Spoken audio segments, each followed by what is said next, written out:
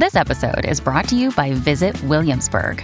In Williamsburg, Virginia, there's never too much of a good thing. Whether you're a foodie, a golfer, a history buff, a shopaholic, an outdoor enthusiast, or a thrill seeker, you'll find what you came for here and more. So ask yourself, what is it you want? Discover Williamsburg and plan your trip at visitwilliamsburg.com. Another day is here, and you're ready for it. What to wear? Check. Breakfast, lunch, and dinner? Check. Planning for what's next and how to save for it? That's where Bank of America can help. For your financial to-dos, Bank of America has experts ready to help get you closer to your goals. Get started at one of our local financial centers or 24/7 in our mobile banking app. Find a location near you at bankofamerica.com/talktous. What would you like the power to do? Mobile banking requires downloading the app and is only available for select devices. Message and data rates may apply. Bank of America N.A., member FDIC. With threats to our nation waiting around every corner, adaptability is more important than ever. When conditions change without notice, quick strategic thinking is crucial. And with obstacles consistently impending, determination is essential in overcoming them. It's this willingness, decisiveness, and resilience that sets Marines apart. With our fighting spirit, we don't just fight battles, we win them. Marines are the constant our nation counts on to fight the unknown. And through adaptable problem solving, we do just that. Learn more at marines.com.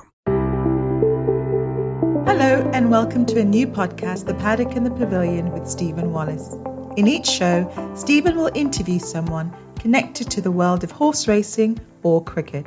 Hello everyone. On today's podcast, I'm joined by best-selling crime author Felix Francis, the youngest son of the late Dick Francis, the famous author and champion jockey. Thank you for coming on the show, Felix. Well, lovely to be here, Stephen. Thank you. Well, thank you. And on today's podcast, we're going to talk about your new book, Iced, about growing up with a famous author, journalist, and famous jockey, what goes into writing a crime novel, and an event that's coming up shortly at Newmarket at the Jockey Club Rooms on Wednesday, the 8th of December. But let's start with your new book, Iced. You have been described by Country Life as the master of suspense and intrigue. Can you give listeners a brief outline about your new book? Well, yes, I'll try. Without giving away any spoilers. Iced is... It starts with my main character, whose name is Miles Pussett. He is going down the Cresta Run in St. Moritz. He used to be a jockey, a steeplechase jockey, but he got a bit heavy and the weight problems and he had mental health problems, took a bit to drinking and had to step away from racing really for the sake of his mental health, and now gets his thrills by chucking himself down an ice chute at 80 miles an hour with no brakes and no steering, which is the Cresta Run, which is very exciting. I went and watched it. I didn't actually go down it myself. I'm not that brave, but not at my age. And he gets drawn into horse racing again because he's competing in a competition at the Cresta on the same weekend as White Turf. And White Turf is the most amazing horse racing actually on the lake, on the frozen lake at St. Moritz. And that is why I went to St. Moritz in the first place, and was to see I was invited by White Turf to attend. And he gets drawn back into horse racing, and he begins to discover things going on which have resonating with his former life. And the book is actually written in two time zones, intermingled, one in the present tense and one in the past tense. And I set myself a task to do that, and I'm really delighted by the outcome. And I think that readers will enjoy it. And it is, Country Life are very nice to say that the master of suspense, and certainly there's quite a lot of suspense in this book. Well, having read your book, Crisis, I know they're a real page turner. How do you get your ideas, and how do you get the idea for this book?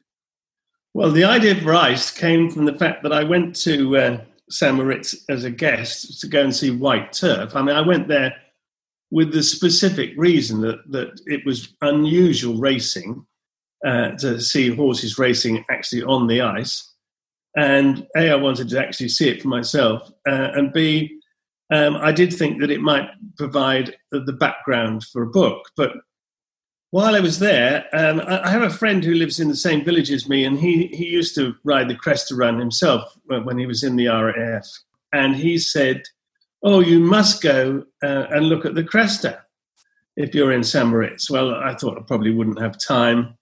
And we stayed in a hotel, and there was a notice saying what was on the Cresta Run every day. And it says, "Today, Grand National." And I'm thinking, the Grand National, this takes place at Aintree in April. Anyway, I went to the concierge and I said, "Where is the Cresta Run?" He said, "It's about 250 meters down the road." So I thought, well, I might just manage that. So I went down there, and sure enough, there was a competition going on called the Grand National. And I went in and I even met someone I knew there who happens to be president of the club. So he showed me around and everything. And by lunchtime that day, I had the formation of the story, the basis of the story in my head. It was absolutely magnificent. I mean, finding stories is not easy. Some people even say to me, "How many stories did your father actually leave you when he died?" And the answer, of course, is he didn't leave any. And he didn't even give me the stories that I was using beforehand. So finding the story is always difficult. It's the most difficult thing is finding the story. And because not only can I not use any of my previous 15 stories that I've used in books, but I can hardly use any of the ones that my father has used previously, because everyone would then complain that the story is not original. It must have been the word Grand National that must have inspired you with the connection with the Francis family. Oh, absolutely. Well, my father rode in 8 Grand Nationals. He never actually won it, but he came very close on Devon Lock. He certainly did, yeah. In 1956, all but 40 yards of the run-in, when the horse collapsed underneath him. The horse recovered, and he rode him again later in the year. But it was a great shock and a great disappointment to him at the time. But probably, as he always said in later life, he probably owed more to Devon Lock's collapse than he would have done if the horse had won, because it was that one singular event which resulted in him writing and going on to be a newspaper man, and then going on to write so many best-selling novels. So, he used to say at one point that his gravestone, his epitaph, would be, "Here lies the man who didn't win the Grand National."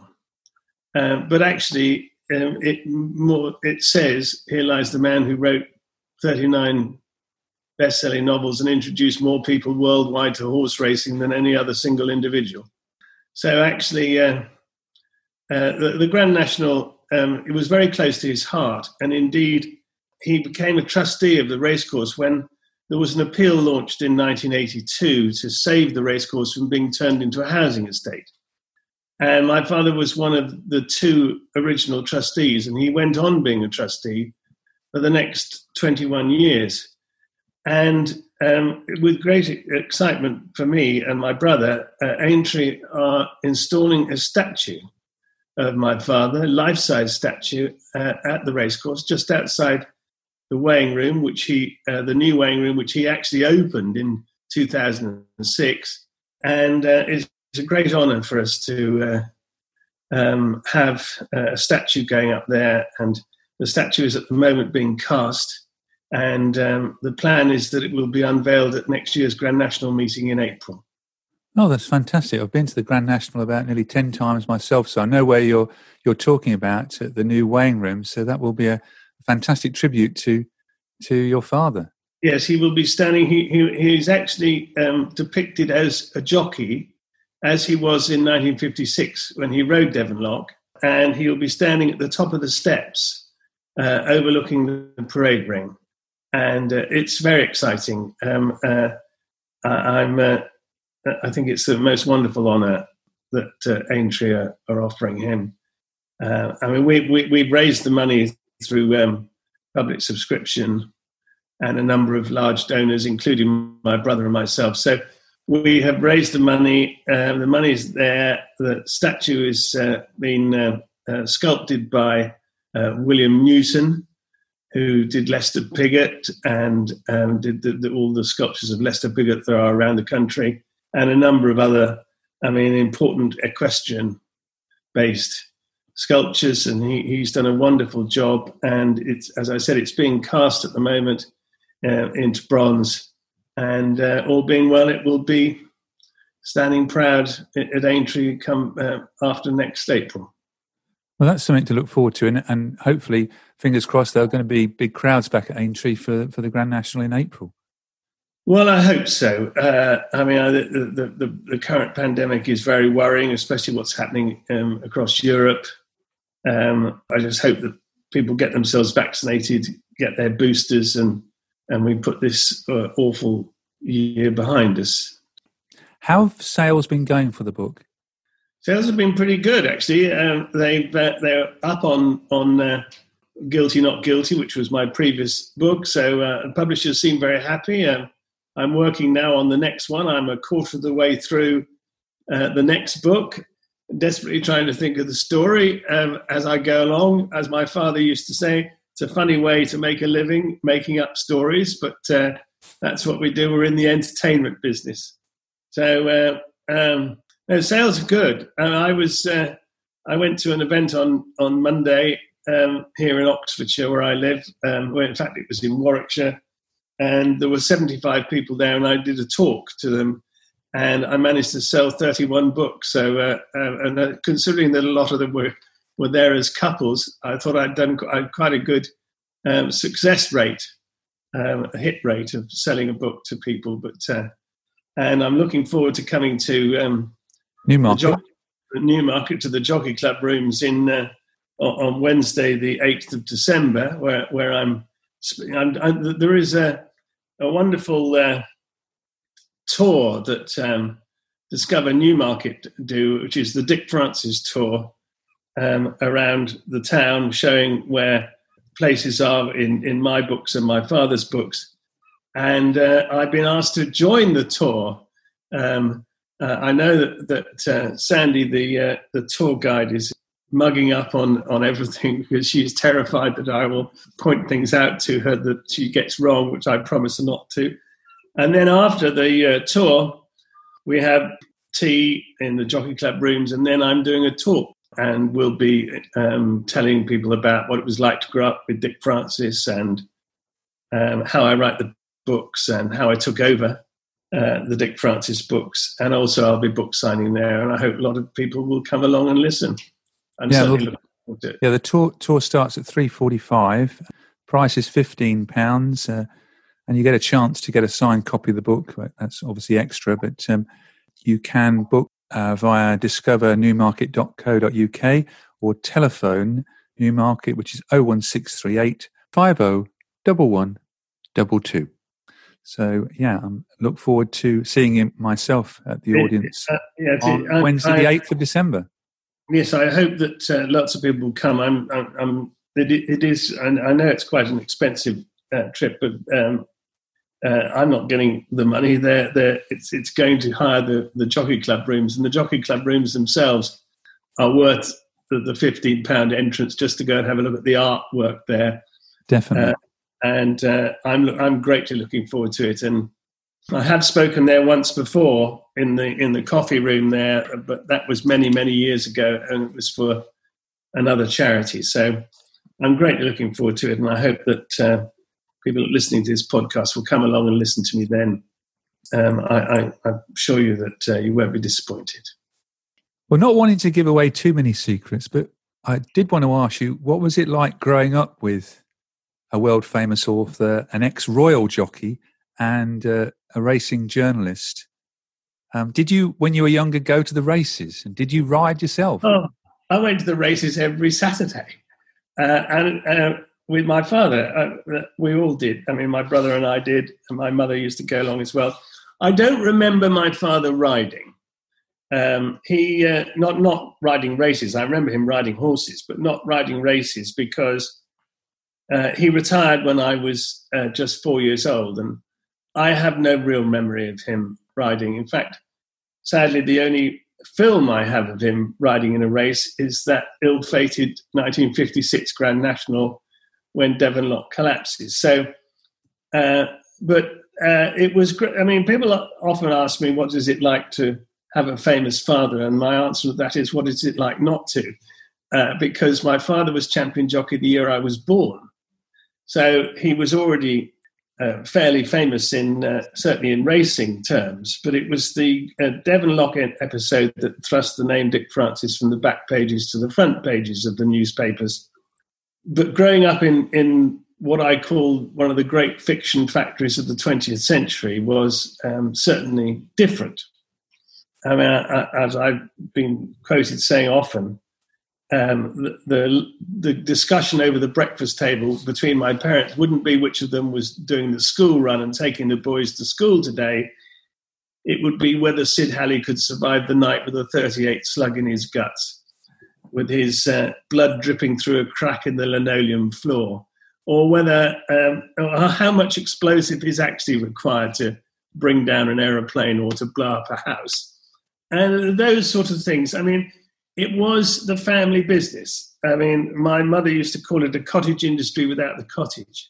And I wrote my first part of a Dick Francis novel when I was a 17-year-old A-level physics student, when I designed the bomb that blew up the remote control bomb that blew up an aeroplane in Rat Race. And of course, in those days, it wasn't really electronics. It was all solenoids and batteries. The remote controls were not easy. So everyone is now so used to using their remote control to work the television or to open the garage doors. But in those days, designing a remote control to blow up a bomb at a distance was quite fun. And in fact, we made it. We made the device in my school science lab. I mean, not the bomb, not the explosive. Didn't have the explosive, but the remote control bit about how you would detonate the explosive if you had the explosive. And so my A-level physics teacher and I set to work making, it was a great project for us. And so that was the first bit I did. And then... Yeah, because I was going to ask you how a physics graduate who was then taught advanced level physics sort of got into the sort of family writing business, but you actually started it before you even finished school. Yes, I did. And there was a book my father produced in, I think it was 1981, or it might have been 1980, called Twice Shy. And I wrote the computer program in it. I mean, it was very cutting edge at the time, but now it is so out of date, it's really rather embarrassing. I mean, one of the things is that we were still using dial-up and cassette tapes for computer programs. You know, that whine, you probably don't even remember the whining noise when you played it on a cassette player. If you had a computer program, and it just sounded like a whining. And I know it's out of date because my daughter said to me one day, "Dad, what's a cassette?" So you realise that life moves on. But it was a fun time. I also did quite a lot of the meteorology because I studied meteorology at university. A lot of the meteorology in Second Wind. So I'd done quite a few bits of Dick Francis books over the years. And you first got involved in writing them directly with your father in 2007 with Dead Heat? Well, actually, it was 2006 with Under Orders, even though at the time I wasn't allowed to say so. Taking over was a bit of an accident, really, because I was a physics school teacher, A-level physics teacher for 17 years, and then I left teaching and went into business, and I was deputy chairman of a company called World Challenge Expeditions Limited, which sent young people all over the world. It was very much a company which was involved in leadership training. Great company. I really thought it was a super company. And we sold the company in 2005. And in 2005, my father's literary agent asked me to go and have lunch with him. It was not unusual. I was managing my father's business affairs anyway. My father and mother worked on the books together. That's the best known secret, the worst kept secret in publishing. And sadly, my mother died of a heart attack in the year 2000. And my father announced that he was retiring. He was 80 years old and he was going to retire. And everyone thought that that was that. Well, in 2005, my father's literary agent had lunch with me and he said, Felix, we have a real problem. And that is your father's books are all going to go out of print. It's not that the stories aren't good enough. They're great stories, but there are 1,000 books published in this country every week. There are 50,000 a year. And that doesn't include the self-published books. And the bookshops simply don't have room for the old books as well as the new books. So, and everyone is forgetting. There hasn't been a new book for 5 years. And everyone is forgetting. And I thought, well, it is a problem because I'd hoped that they would provide my father with a pension for the rest of his life. And I quite hoped that they'd provide me with one too. And it clearly wasn't going to happen. So what the agent said, what we need is a new hardback, a new book, a new Dick Francis. And I sort of looked at him and I thought, you're crazy. My mother and father worked on them together. My mother's been dead 5 years. My father, well, God bless him, I loved him dearly. He was 85 years old by this stage, and he really could hardly remember what he had for breakfast, let alone enough to write a book. So I said, well, it's not going to happen. And the agent said, no, well, actually, what I'm asking you is your permission to ask an existing established crime writer if he will write a Dick Francis novel by whoever. Well, I must have had a few glasses of red wine by that stage, and I said to him, well, before you ask anyone else, I would like to have a go. I'd written bits of Dick Francis books. I'd helped my parents finish the last book, Shattered, and I'd effectively written the last quarter of that. So I said, and the agent, he didn't roll his eyes or laugh and think, how does a physics teacher how do you think you can write a book worthy of the name Dick Francis? He simply said, I'll give you 2 months to write 2 chapters and then we'll see. Bit of pressure there. Well, he openly admits that then we'll see meant that I'd give him the permission he was seeking to ask someone else. So I went home, I told my wife and she encouraged me and I sat down and I wrote 2 chapters. They were long chapters. They ended up being 4 chapters. And I sent them back in and we had another lunch and he said, well, there's 2 things you've got to do. One, you've got to, one is you've got to get on and finish it. And secondly, you better go and talk to your father. Well, the first one was easier than the second. But eventually my father read my chapters. He liked it. And the book came out called Under Orders. It came out as a Dick Francis novel. Didn't have my name on it anywhere. I wasn't allowed to say that for 8 years, but I'm now able to say it because I've been released from that clause of the contract. And the book sold. Well, of course it sold. It went straight to the top of the bestseller list on both sides of the Atlantic. But I was terrified that the Sunday newspaper reviews after it came out would all say that Dick has lost it. But they didn't. They all said the master is back. And the publisher said, well, we want another one. So I set to work on Dead Heat, which was a chef, again, set it round Newmarket. And, well, that was also going to go out as a Dick Francis novel, but the American publishers decided that they were frightened that they might get sued if anyone knew that Dick Francis hadn't written it, even though Dick Francis is more of a brand, in my view, than a named individual. And so it had Dick Francis with Dick Francis in enormous letters on the front and underneath in the smallest font they could find, and Your name. And gradually over the years, my name got bigger and his got smaller. But Iced was my 15th novel. And I'm now working on number 16. And talking of Newmarket, I mean, I've read Crisis. Did you probably know Newmarket quite well anyway, but did you come and visit? I mean, you feature the Bedford Lodge, Tattersall's, where one of the main stars works, the Bury Road, where one of the trainers' stables is. Did you come and visit and ask lots of questions at Newmarket? I did. I mean, I've been to Newmarket quite a few times over the years. I was... because I've set, as I say, I set Dead Heat in Newmarket, in and around Newmarket as well. And of course, Newmarket is known as headquarters for horse racing. So if you're going to write horse racing books, you can't not write them in Newmarket. I mean, I've written books based around Lambourn, currently writing a book which is based around Middleham in North Yorkshire, which is another racing centre. But certainly there have been a number around Newmarket, in quite a lot of my father's books as well. In particular, Bone Crack was set in Newmarket.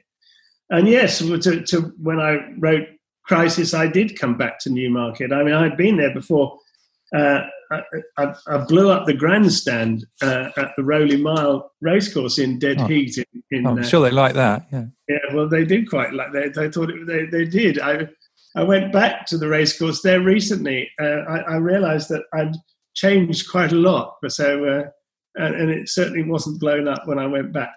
However, for Crisis, I needed to find a stable yard who would look after me and show me the ropes. So, on the basis that if you want the best information, you go to the best yard, I rang up John Gosden and asked him if I could come and spend some time at his yard, spend a day or two with him, and he readily agreed.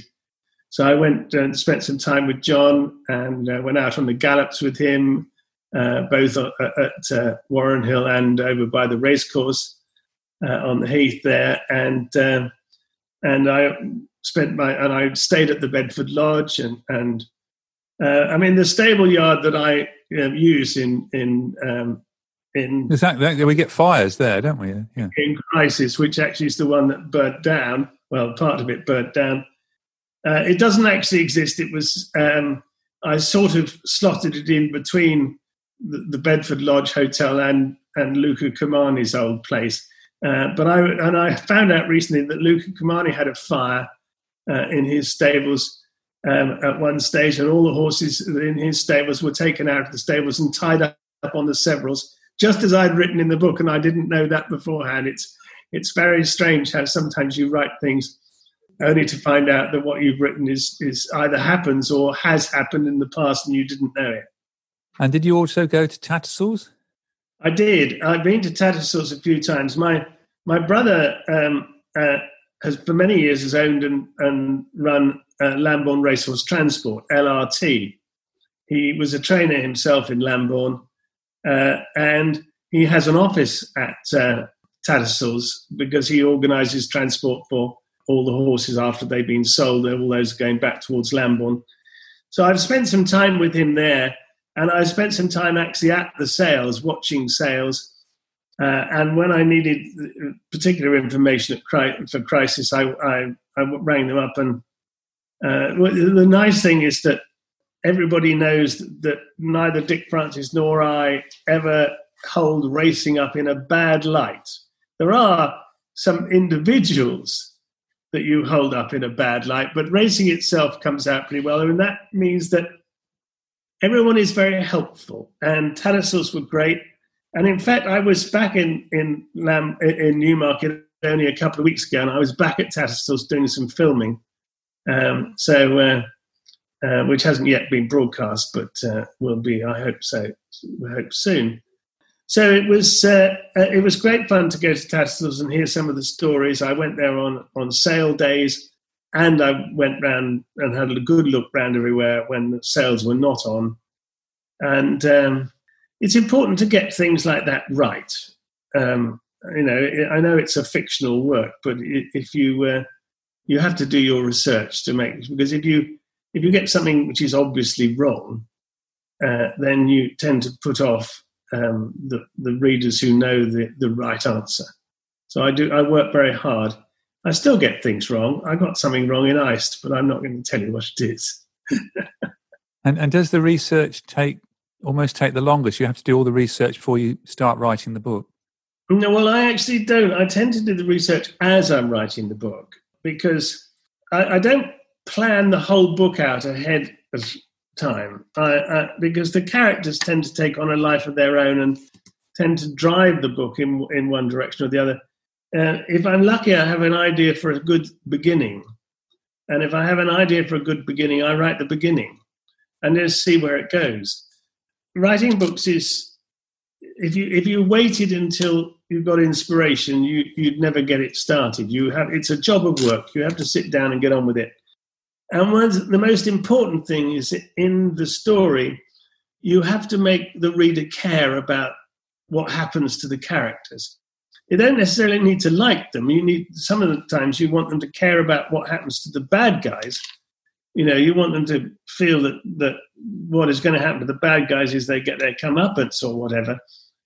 But they've got to care about what happens to the characters, the good ones and the bad ones. And if they don't care about what happens to them, they'll read 2 or 3 chapters, they'll put the book down and never pick it up. And to that end, your character has to go on a bit of a journey, an emotional journey, a practical journey sometimes, where they are changed. Their perceptions and life is changed by the processes of the book. So they end up being a different person at the end than they are at the beginning, because in that way your reader is wanting to know what happens to them. And certainly in Iced, there are a number of different journeys going on that the character makes, emotional journeys and so on.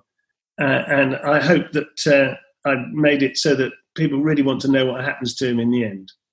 That is the only way that you'll get people to go on reading the books, or in the case of a film or a television series, they want to know what happens at the end. And if they don't like the characters and they don't care what goes on, what happens to them, they may watch the first 2 episodes and then they won't bother with the rest. We've all been there. Yeah, I can certainly vouch for that. I've written Crisis. I must now read Iced. And when I was reading Crisis, I found myself reading I'll read a couple of chapters now before I go to bed. And then I was looking at my watch and thinking, I've read about 6 chapters and now it's 1:05 and I really ought to switch the light off, So hopefully when I get Iced, I'll get the same page-turning experience. Well, I hope so too. It is nice for an author when a reader says, I took your book to bed with me last night and I was up until 5 o'clock in the morning because I couldn't put it down. And it gives you a warm feeling that you've done a good job. But then the second feeling comes in and says, oh my God, it took me a whole year to write that and they've read it in one night.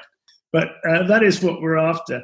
And in Crisis, I enjoyed writing Crisis a bit because I get a number of people who say to me, I don't read your books or your father's book because I don't like horse racing, or I don't like horses, or I don't know anything about horses.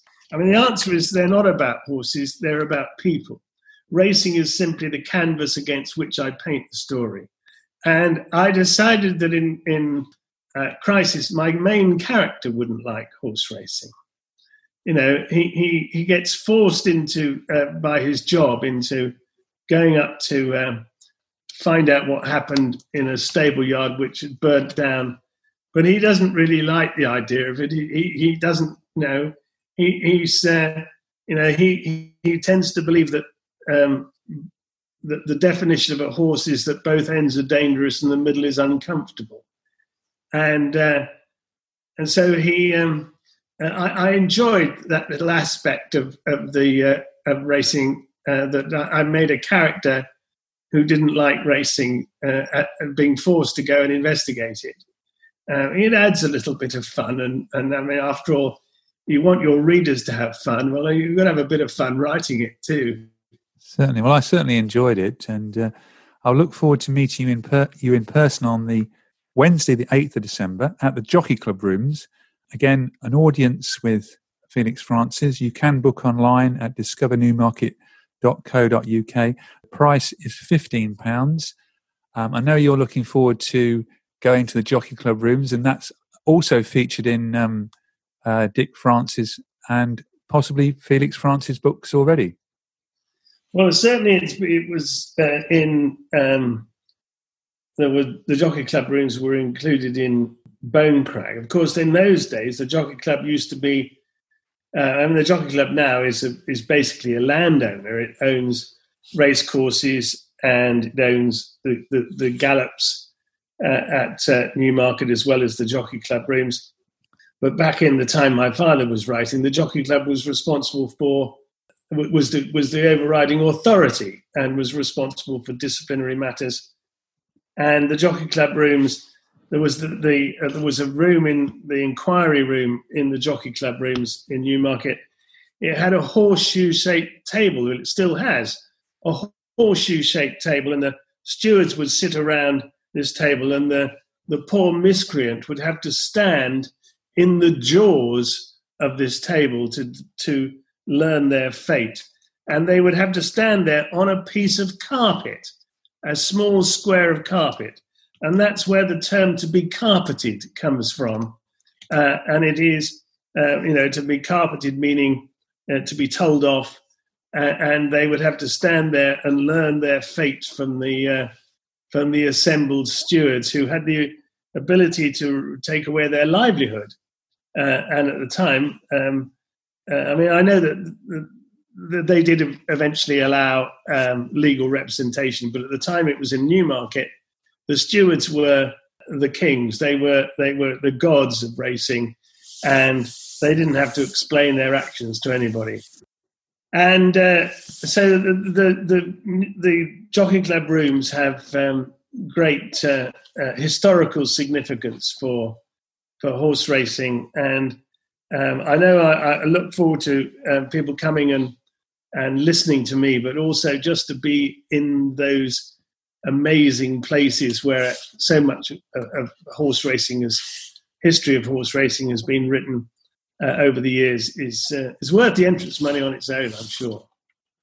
Well, thank you very much for sharing your memories of your father, the Grand National. Look forward to the statue being unveiled next April. I did look up, and although he's obviously remembered for Devon Lock in 1956, as you say, he was champion jockey, and he was also second in the Grand National in 1949. So he came close in 1949. He came closer than you think, actually, Stephen, because in 1948 he was working for George Owen, a trainer up in Cholmondeley in Cheshire. And one night my father was going around the stable yard late at night, and he found a horse down in its box with colic. And he spent the night, he sent for the vet and roused the stable lads, and they spent the night getting this horse up on its feet. And my father spent the whole night walking it round and round and round until the colic eased. Well, that was in October 1948. And in 1949, he rode the Grand National on Roymond. As you say, he came second. And the horse that beat him was the horse he saved the life of 5 months before. And my father was asked to say a few words at the party that night. It was held in Chester to honour the victory of a horse called Russian Hero. And he recounted the story of how he'd saved this horse's life the previous October. And he finished with the words, "If I'd known what that horse was going to do to me today, I'd have let the bugger die." So he came closer than you think to winning it on Roymond. The trouble was that Roymond was carrying top weight and Russian Hero was bottom weight. And so there was a 2-stone difference. And that's why Russian Hero was able to hang on to win against Roymond. So he came very close to winning it twice. It seems that the Felix family is always associated with stories. Oh, yes, absolutely. I could keep going, but I won't, because I think you've heard enough. Anyway, and I want to save a few for the Jockey Club rooms. Certainly, yes. Well, thank you very much for joining me on the Paddock and the Pavilion. That's my pleasure, Stephen. Bye-bye. Thank you. Thank you for listening to The Paddock and the Pavilion. You can download the show on Apple Podcasts, SoundCloud, Stitcher and Spotify. Follow us on Twitter and Facebook at The Pad and Pav. Social Podcast Network. With Lucky Land Slots, you can get lucky just about anywhere. Dearly beloved, we are gathered here today to... Has anyone seen the bride and groom? Sorry, we're here. We were getting lucky in the limo and we lost track of time. No, Lucky Land Casino, with cash prizes that add up quicker than a guest registry. In that case, I pronounce you lucky. Play for free at LuckyLandSlots.com. Daily bonuses are waiting. No purchase necessary. Void where prohibited by law. 18+. Terms and conditions apply. See website for details.